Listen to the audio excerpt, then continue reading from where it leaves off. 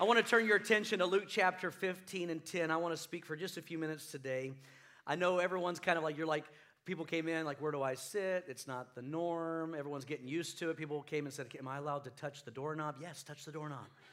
It's like the Munchkins in Munchinland when Dorothy comes and they're all kind of like stepping out, like unsure what to do, where to go. When we moved to our new home, in our old home, we lived like a block from the JC, lots of foot traffic, so our kids weren't allowed to play in the front. They weren't even allowed to go out the front door. We moved to our new home. We lived in a cul-de-sac, so we said, you can go out, you can play. And they literally took like 3 steps and would look back at us, and we'd be like, go, go, go. And they'd take 5 more steps and look back. We're like, it's okay, go.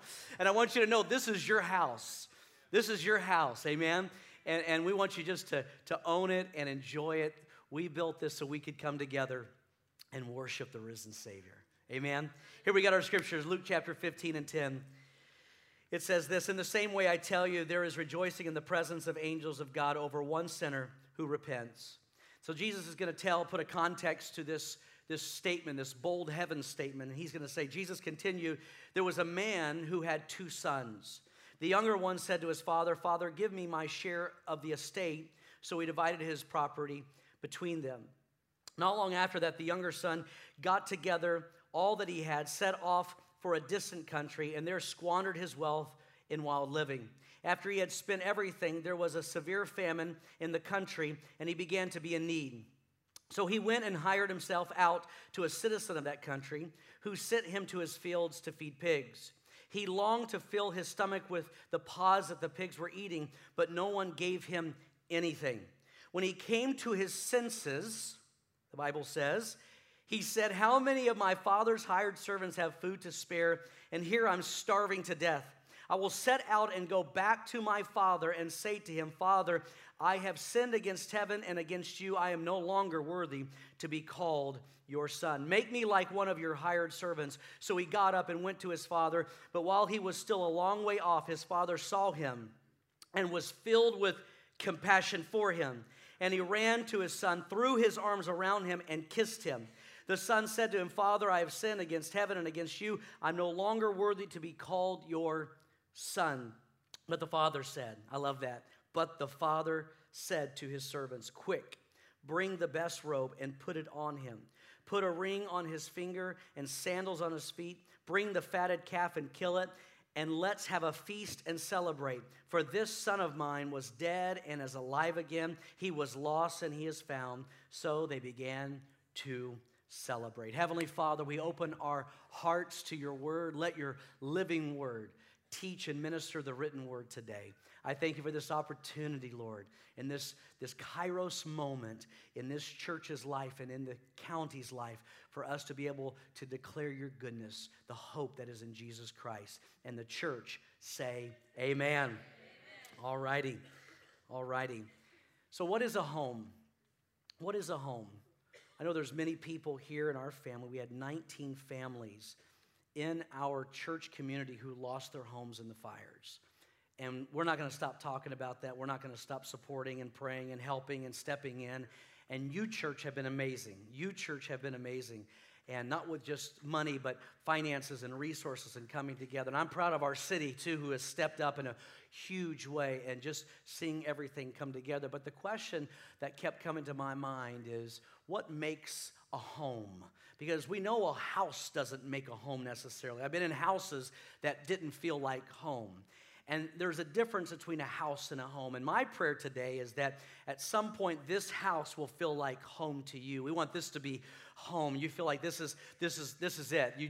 You can put your feet on the coffee table. You can go right to the fridge and open it up and get whatever you want. There may be some rotted cheese, but you can have it. It's all yours. Whatever's in there. It's got to feel like home.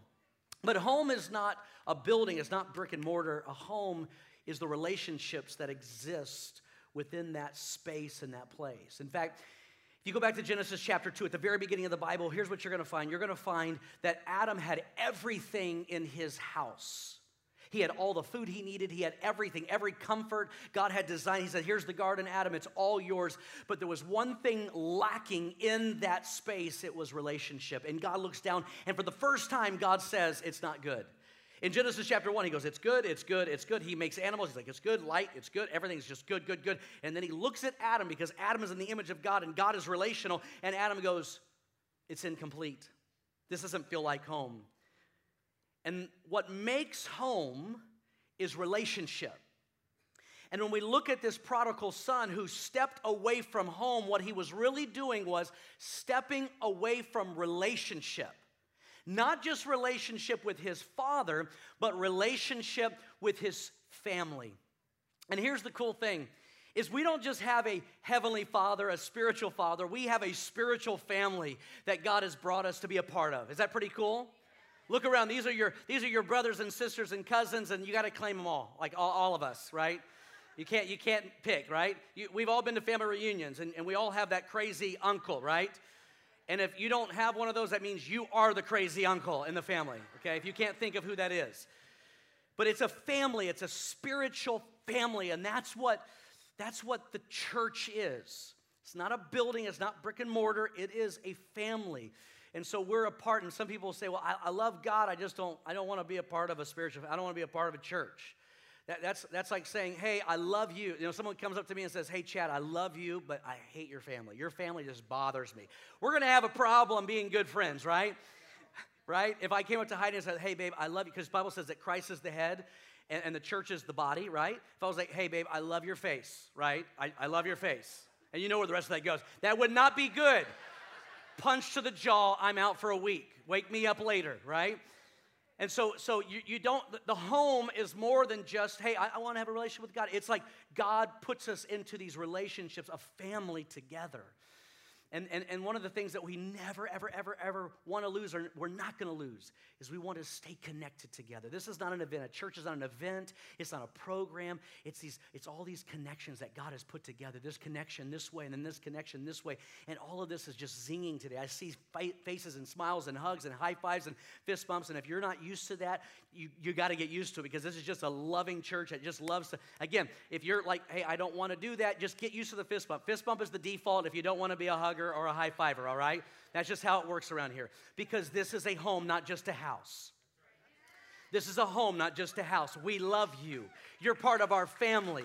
We believe in you. You're God's child. Amen.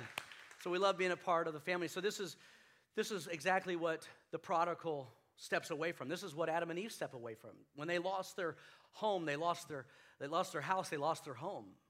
When they left the garden, they were actually leaving a relationship with God. And that brokenness this way suffered in every other area. Their children, Cain and Abel, it suffered here because it was suffering here. And so when you lose your house, many times you lose your home, and we can't do that. We've got to fight for the home. We've got to fight for those relationships that exist within the house. And this is exactly what the prodigal stepped away from. He thought it'd be better. The grass is greener on the other side. He said, I'm going to take what's mine. I want to go. And what we find is he steps into a system in a far country, and all that system does is deplete, and take away.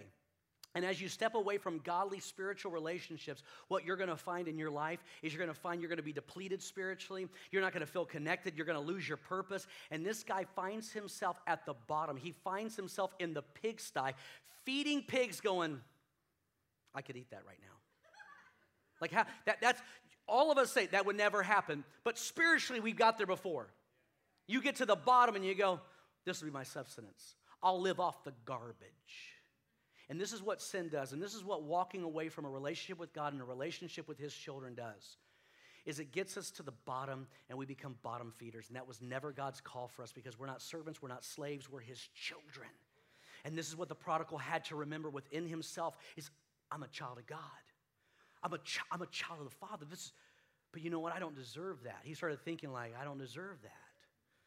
And there was this change that took place in him, and it was pretty remarkable, because I think when you hit the bottom is like, that's where the awareness, the self-awareness happens. You're like, you've hit the bottom, and all of a sudden the Bible says he came to himself, which means all that action of walking away, and it's easy to do. People have done it.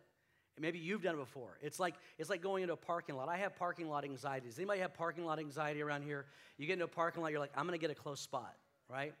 We call it favor ain't fair, right? I'm like, Lord, favor ain't fair. Just give me one right up front. And then you've got the people who are super slow in the parking lot, and you got the super fast people, right? And it's just like, and then you see the people who have the big muscle trucks, right? And they're parking like in 3 spots. And you hate them, but you want to be them. You're like, I love that truck. But anyways, the parking lot situation is always interesting, and it depends where you're parking, especially Costco. Costco in Santa Rosa, does that like test your faith? Does that build character? Is patience being built in anybody's spirit whenever you go to Costco? If I'm not even sure of my spiritual aptitude, I just go to Costco. I'm just going to go to Costco and try to park. That'll be how I know how I'm doing spiritually. The other day, I was in a parking lot, and I was parking, and here's what I noticed. I noticed a car pulled, and he basically he didn't quite straddle the line, but he was pretty close to straddling the line. So the only parking spot was next to him and then this other one. And so I to avoid hitting him, I had to kind of straddle the line.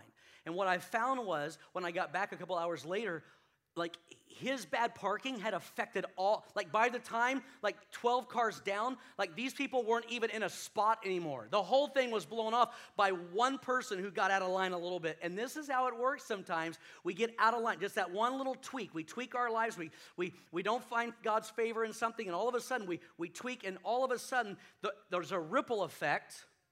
Because when you make one bad decision, you'll realize it's easy to make another bad decision, and then another bad decision.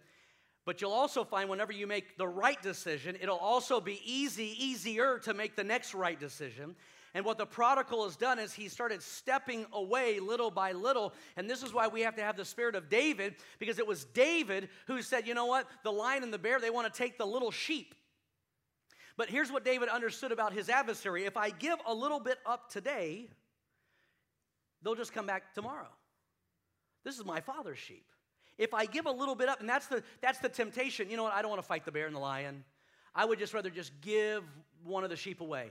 But David knew enough about himself and his adversary to go, if I give up one today, that bear's going to get hungry again. And then I'll have to make another deal with the bear, and I don't want to do that. And that's what happens. Slowly but surely, we start walking away from the things that are most precious and most valuable. And the most valuable thing in the kingdom of God is a relationship with our Heavenly Father and a relationship with His children. We've got to fight for that. We've got to stay on top of that. We've got to guard our hearts, because we've got to lean into that, because God did not just call us into a house, He called us into a home. And so there's something inside of the prodigal who's going, you know, I got to get home. I got to get home. I got to get home. Has anybody ever felt that before, like that little beacon inside of you? Got to get home, got to get home. 3 hands. Thank you for being honest today. Anybody else? Anybody? We got more hands. Thank you very much. Second try. More hands where you're just like, I got to get home. I don't belong here. This isn't working. Living outside of God's relationship and the relationship with His children is not working. And so he says within himself, this is what he said. I will go to my father and I will repent. I will change my way. I will go back. And here's what he said. He said, I will say, make me a servant. Now look at the language. When he left the father's house, he was saying, give me my inheritance. And now he's going back saying, make me. Something shifted inside of him from a give me to a make me. Just make me. Make me whatever you want me to be. And this is the shift that is so critical for our spiritual rebound and the spiritual awakening. When we stop demanding things on our terms, we say, God, whatever you want for my life, I just got to get home. I just got to get home. A couple days ago, 12 days ago, 13 days ago, was the 500th anniversary of the 95 Thesis that was nailed to the church in Wittenberg, Germany. Some of you probably saw some of that. That was online. People were celebrating it. We were going to actually kind of discuss it in one of our services, but the services were a little bit different because we were moving. So I want to bring it up today because one of the things that's important to understand about this 95 Thesis was this young monk named Martin Luther, who was just being disturbed by all of the things that were happening. The year before, he got a hold of a Greek Bible that Erasmus had put together. This guy named Erasmus had put together the Greek New Testament, and so he finally got his hands on it, and he started reading through it voraciously. And here's what he found. He found that the Vulgate had mistranslated the word repentance. And the word that the Vulgate was using was, atage, pentage. So it was a word that said, go do penance. And he reads it in the Greek, and it was, metanoia. Metanoia is a totally different idea than going and doing penance. Going and doing penance says you've done wrong, so you need to go own that and earn that back. You need to go do something really tough. Go give some money. Go do. And he goes, this is not what the word in the scripture is saying. It's saying that whenever we repent, whenever we make a metanoia, a change of direction, a change of our mind, that is what repentance is. Because the scripture says when we repent, at that moment, righteousness is imputed on the heart of man. I don't have to earn it. I don't deserve it. And this is what the prodigal tried to do in his own mind. He's like, you know what? I'll become a servant. I'll go and I'll earn my keep. I'll get back to the house and earn my keep. And what we discover is the father's like, that's not how it works. That's not how it will ever work. You will never be able to earn your keep here because you're not a servant. You're not a slave. You're a son. And that's the difference. I have some scriptures for you really quickly. I want to point out, and I love these scriptures. They're pretty potent here. It says this. It says in Isaiah chapter 30 and 15. It says, this is what the sovereign Lord, the Holy One of Israel, says. In repentance and rest is your salvation. In quietness and trust is your strength.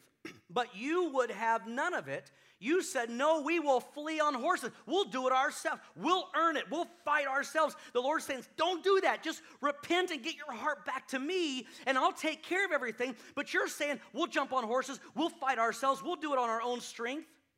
But you'll have none of it. You said, we will flee on horses. Therefore, you will flee. You said, we will ride off in swift horses. Therefore, your pursuers will be swift. You'll never be able to outrun your problem. You'll never be able to, when the chase happens, you'll never be able to be faster than the issue that you're facing.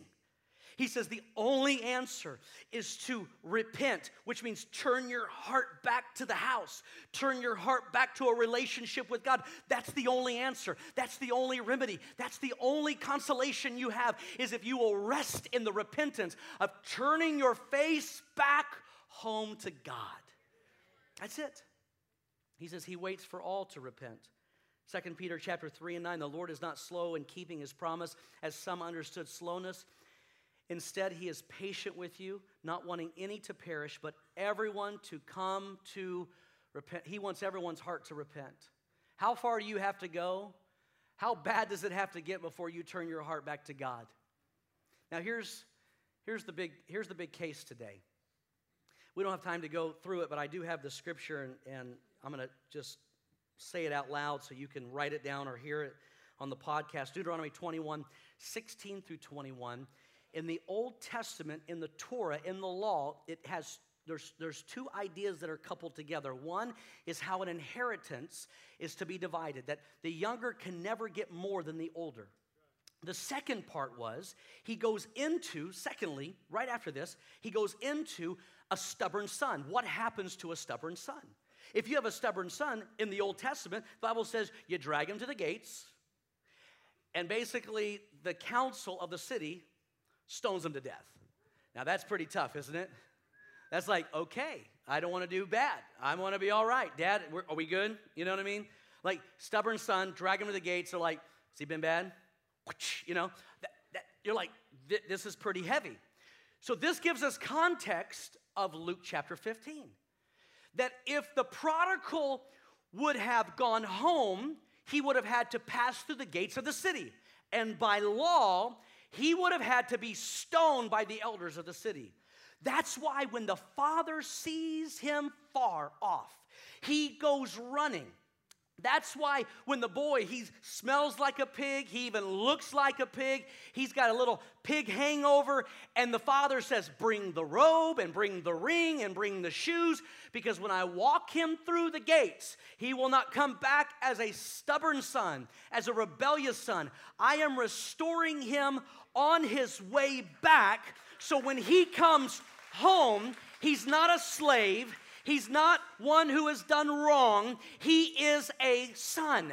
And this tells us today that anyone who comes to this house, they are not a slave. They are sons. Sons come home. Sons come into the presence of God. Sons run back to the Father. Sons are going to be filling this house. Daughters of the Most High. That's what this house is about. And when they're on their way, and I'm telling you, they're on their way, there's this beacon inside of them waking up going, I got to find a relationship. I got to find God. I don't know where to go. There's a righteousness being imputed because their heart and mind is changing directions. And God says, that's what I'm looking for. When they come in, yes, they've done wrong. Yes, the prodigal did so many things wrong and bad. And we could probably fill another couple chapters of all the things that he did.